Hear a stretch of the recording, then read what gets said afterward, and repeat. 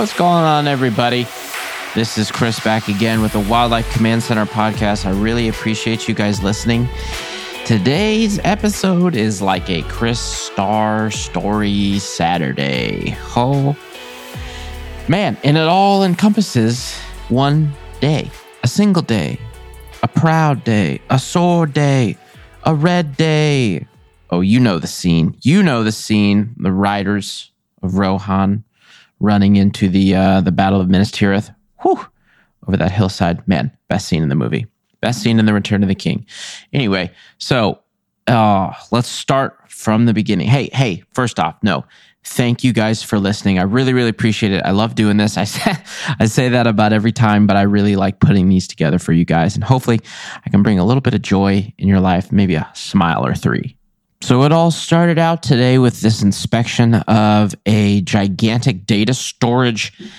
I mean, I guess it's a warehouse. It's more than a warehouse. It's this gigantic building. And we've done work with these guys before. I've gotten bats out of this humongous warehouse.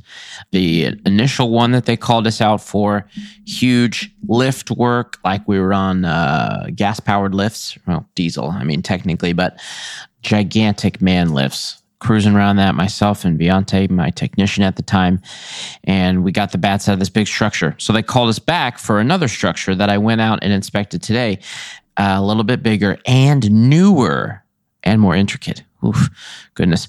The bat, there's definitely a colony there, and they had a bat get into what they call their vaults, Vault 1, and it's like, it looks like a Bitcoin mining facility. I don't know if you guys have ever seen any of those, but it's just a bunch of computers.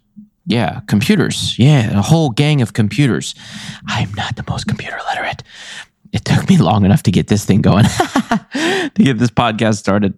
And I'm just running off a Mac. 2015, baby.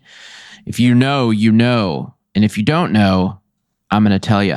That's when the last of this certain type of retina display was that you aren't paying 14 arms and legs for and your left reproductive gland. So that's what I rock. Early 2015. I don't remember. Anyway, so I'm inspecting this awesome facility and it's straight up retinal scans, ID checking on every single doorway. It was kind of cool. Nothing different than the original one, but I just didn't delve into the depths of the original building that they called us out for. So I'm looking through the cages up at the ceiling to try and figure out how the bats were coming in. And up at the top of the ceiling, there's these gigantic exhaust fans, these gigantic exhaust units. And they open up and down, and I can see a little bit of light up there. I'm like, oh, something's fishy. So I'm like, hey, boss, can you get me up to the roof? And he says, yes, sir, I can. Just need to clear it with security. We had to run it by security. They let us up onto the roof. And then we go up there, and these gigantic exhaust units, I mean, they were as big as whole rooms. There was 14 of them on top of this building. And kind of comical. You know those pads, those intake fan pads, the filters? They had just hundreds of those around each of them. I figured they would have something a little more, I don't know, unique, but no, they just stacked dozens and dozens of those 2 foot by 2 foot filters. It was amazing. And the slats, the louvers of the exhausts themselves could open and close, obviously, depending on the temperature of the structure below, of the air below. So on the other side of those filters, there's wire, right? And dude, it's 1 inch by half inch diamonds. I'm like, oh my gosh, okay. What's happening? It's getting cold. The bat is feeling that really nice, toasty, warm air. And is like, oh, I'll just go in here and hang out. And there's lots of bats in this area. So they're just moving right in, you know what I mean? And so what I needed to do is figure out how to get them out of the exterior of the structure, which is where the actual colony dwells, and then they leave every night. And so what's happening is as they're returning or as they're getting cold, they're feeling that hot air being exhausted by those units. And they're just like, hey, we'll just slip right in here because it's super easy. So that was step 1 of the day. Step 3, perhaps? Let's see. Let's recount the day. So I had many appointments. Oh gosh, I caught a freaking cat on top of a roof. This cat had to climb up on top of this house to get into the raccoon trap that I had set. Oh my gosh, what a mess. And then I had an inspection on this legitimate mansion that had roof rats in it. They just moved in 3 weeks earlier, and they were doing an attic inspection, and they found a dead rat in a trap that was a mummy and maybe a month or 2 months old. Pretty decently new rat.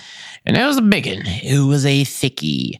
If you're a reptile keeper, or if you fed any kind of frozen thawed rats in your life, this was an extra large. Not quite a jumbo. Only in New York do rats get to true jumbo sizes in the wild, but this was absolutely an extra large, if not double XL. You know what I'm saying? So they called me out. They had Spanish tile roof. Oh, just the worst.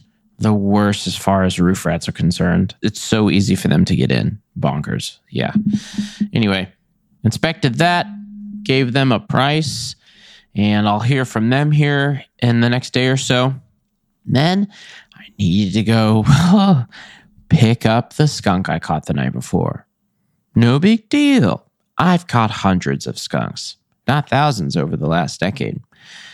Little did I know, this was the skunk of skunks. He was at least an archbishop of skunks, if not a duke. Big. Not the biggest. I've dealt with bigger. But probably in the 90th percentile of how large he was. Goodness gracious. And unfortunately, it was not in a skunk-specific trap. It was in what we call a Comstock, which is a type of trap. It's a man named Jimothy Comstock. Jim Comstock. He's created some pretty awesome traps, if I'm being honest. And they're so good for positive control. It's just like sometimes you forget. It's like, dude, like chill. Just maybe don't set it for skunks. Anyway, this dude was so angry. I have never been close to a skunk that sprayed more with as much volume as he had in my life. Oh my gosh, man. It was just like a Tommy gun. And it was legitimately like, oh my gosh, you could hear it like a spritzer bottle. So much disgusting, smelly liquids. And when you're that close to a skunk, it's not like, ooh, skunk smell. No, it's like truly acrid ammonia stings the nostrils and smells like pure gasoline. It is absolutely rough. Oh my gosh. And there was a cover on the trap. There's he probably sprayed 10 times total in maybe 100-yard stretch from like the back of this house to, I should have just pulled around. There was a freaking, anyway, the house is a new construction, and so like not everything's finished. He sprayed probably 10 times on the way from this back shed up to getting inside the truck. It was just an absolute nightmare. And I have some important things going on in the next couple of days, which will have already happened by the time you're hearing this. So it's just like, I don't want to freaking smell like a skunk. Ugh. Dumb. Very dumb. What you do, you let it sit, you let it marinate outside, marinate with the wild air of the land. Let it sit outside for a while and just let it diffuse, basically. And if you have a sunny area, put it in the sun. Put whatever gets sprayed in the sun. If you get a dog that gets sprayed, set the dog in the sun. Not really, give the dog a bath, but leave it outside and let it sleep in the cold night. Now, the main thing is like the sun breaks down the UV, the ultraviolet radiation breaks down the chemical bonds of the skunk spray itself. It helps, if you have something you can set outside, like shoes or a dog. So, oh man. And it's now like, okay, so now my truck's going to smell for a couple days and it's just rough. Okay, so I did not physically get sprayed, but it's so strong and it just like aerosols And then once it aerosols, it clings to anything around it. You know what I mean? So I didn't have to get hit by a direct shot to still smell like weasel butt juice for the next 3 days minimum.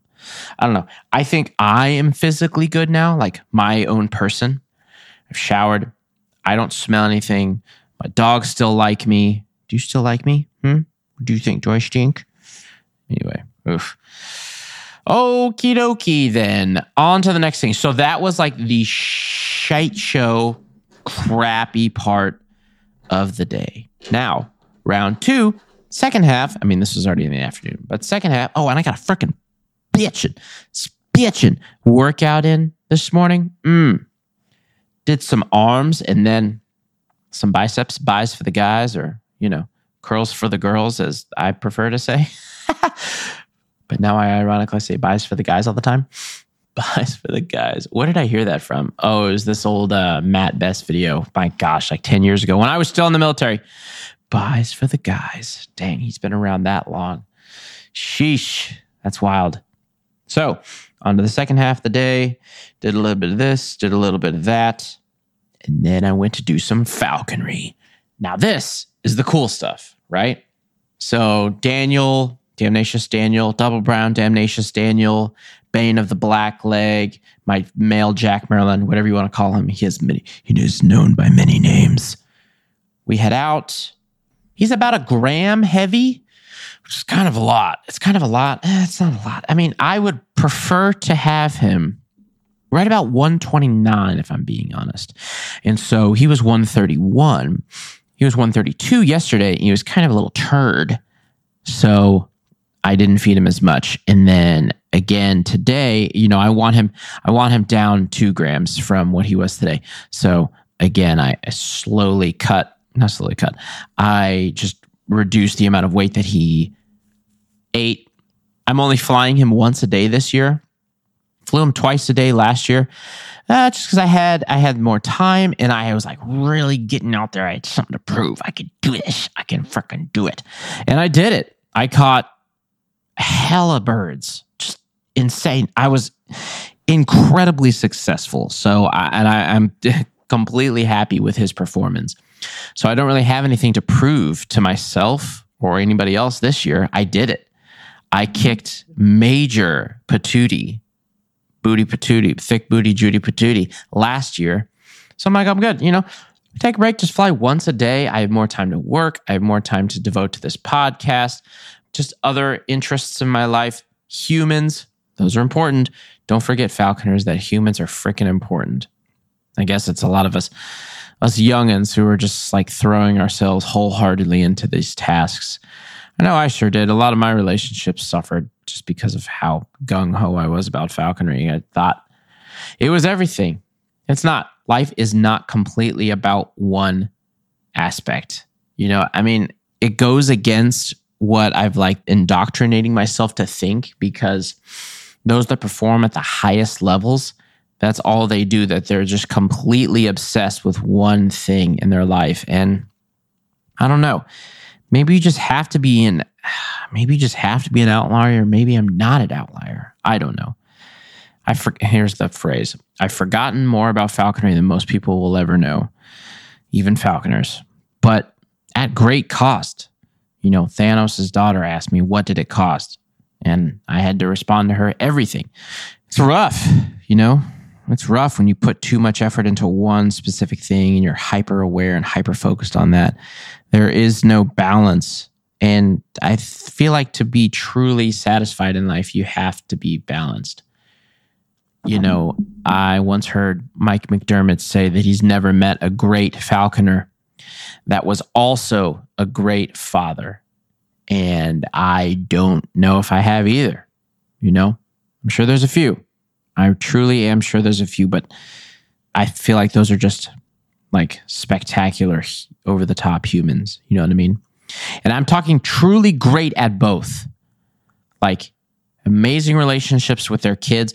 I don't have any kids right now. That's not true. I have 2. They have fur, and they're both sitting right next to me. One's sleeping on my lap and one's at my left side. But how about a great, truly great husband,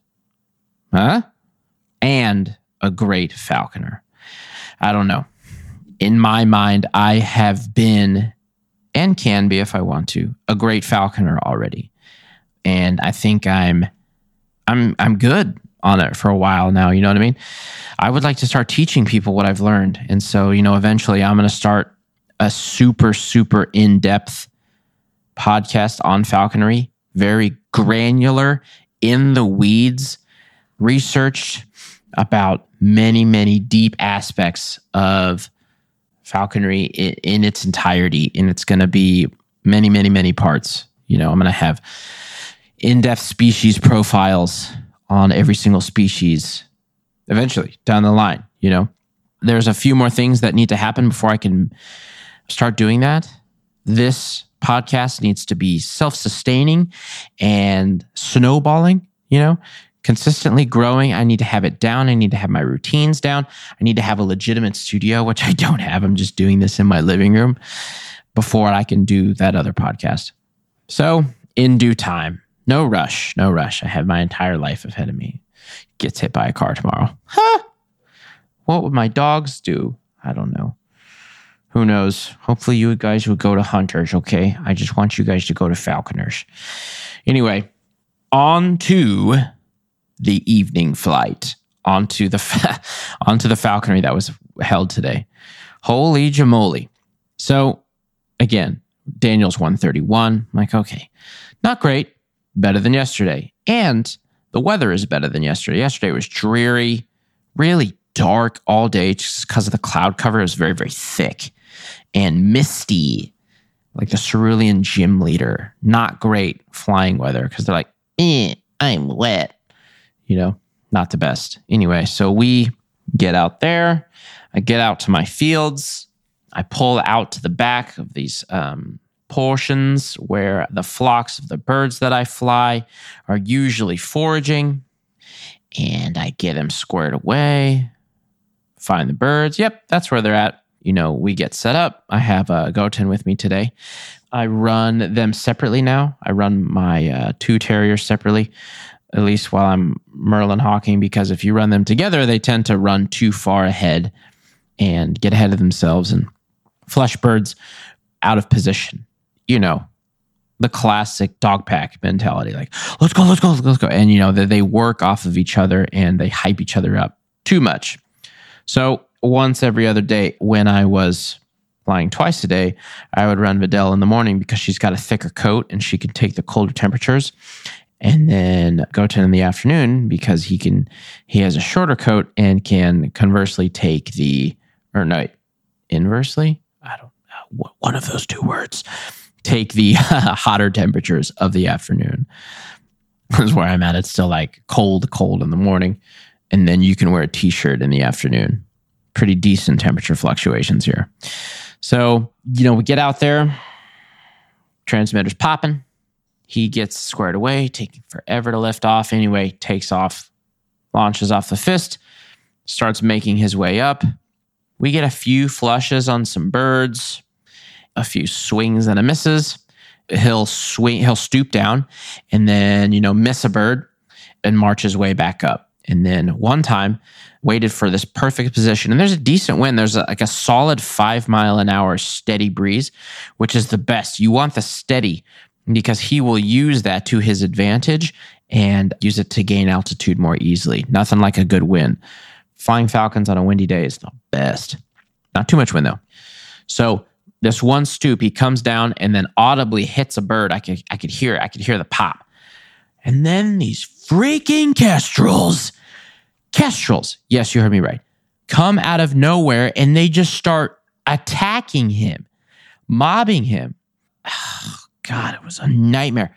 So I didn't see the pair at first. It was just one, and they just bum rushed him. Hey, blah, blah, blah, I'm going to get you. And he's like, okay, whatever, screw you. I'm way faster than you.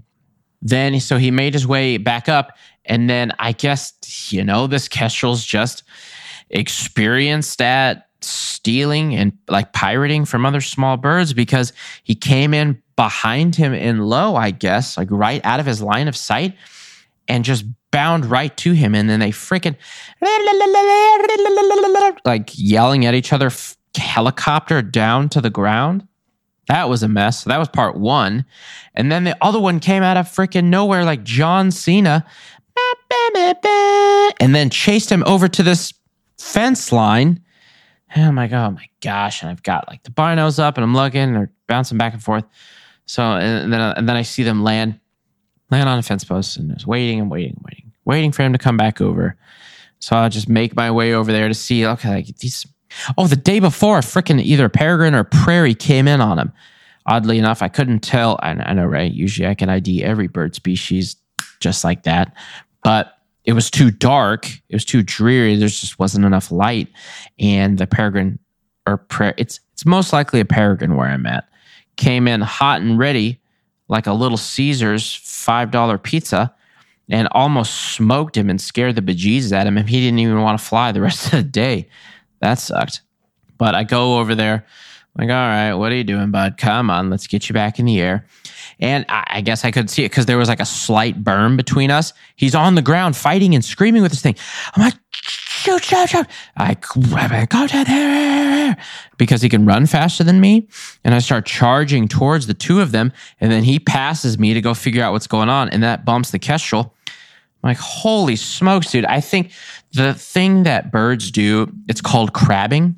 If one doesn't physically have a body part of the other, they'll basically just lock feet and kind of be in limbo with each other. And it's kind of a stalemate, especially between a kestrel and a merlin. Anyway, there's not actually a huge strength difference in wild birds between those two. They kind of, there's not a huge like size difference, I should say. Merlins have longer bird catching feet, whereas kestrels have like short, stubby little stupid toes for catching mice and holding on to freaking grasshoppers and fleas, little vermin. Just focus on eating voles. My bird didn't even catch the thing. He was trying. So that pop, right? He popped this bird in the butt and then was going back for round two. And this kestrel came in and ruined the whole thing. So stupid. And there's a peregrine and frickin' harriers that hang out in this field. It's dangerous. It's hard out here for a pimp, dude. I'm telling you. And it's just because there's good flocks of birds that live in these fields. And I mean, that's why they're there. Can't even blame them, you know. But I go, shake it off. I sing Taylor Swift to him. And he eventually kind of resets himself and we head back over into the field. He starts making his way back up again, ringing up, maybe one or two more flights in. He just smokes this bird.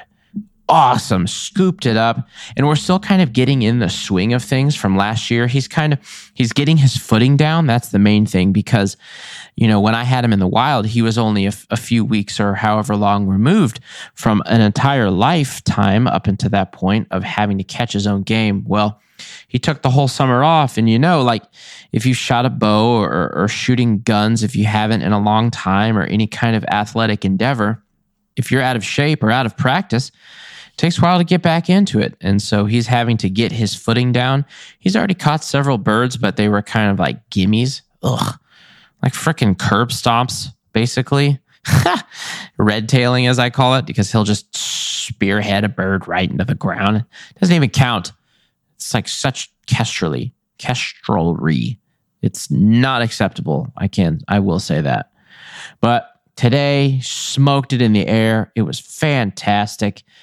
He bumped a few times as I was trying to pick him up, but I can't blame him. He was already kind of nervous, so he wanted to get to a better vantage point to see all around him. But eventually he picked up pretty nice, got him fed, went back home, and it was a great evening. Really happy about that, you know, especially with that earlier day that I had. Oh my goodness. Ugh. This is one day, and I caught that cat, and I had to give a lady a stern talking to. Hey, don't let your cat outside. Oh man, if you didn't post on Nextdoor, like you would not have got this cat back. Straight up. I do not accept cats being in the wild. They're not supposed to be in the wild. So I do what I need to do, and I make sure that I protect our native flora and fauna, not flora, because cats don't eat flowers, just fauna. Anyway, alrighty, guys, that was my story. Whew. Chris Starr Story Saturday. My goodness, it's been a long day. Thanks again for listening, guys. I really appreciate it. Love the support. I'm glad that you guys are liking this. If you appreciate it, on whatever service that you're listening to, could you leave me a review? And that would be awesome. And if an awesome 5-star review, that would be sweet. And if you are listening on, well, anything, go ahead and hit that follow button. Hit the subscribe button, depending on what service you're using. Spotify, it's follow. Apple, it's subscribe. Thanks again, guys, for listening to the Wildlife Command Center podcast. I'm your host, Christopher Starr. Have a great one, everybody. God bless. Hey, guys, thanks for listening to this podcast. This is Michael Baran, a.k.a. Bare Hands Baran. Make sure you go now to Discovery Plus. Download our reality TV show, Bare Hands Rescue, where we are out there every day rescuing people from wild animals. It is entertaining, it is engaging, and it is informative. Download it today and listen for our next podcast.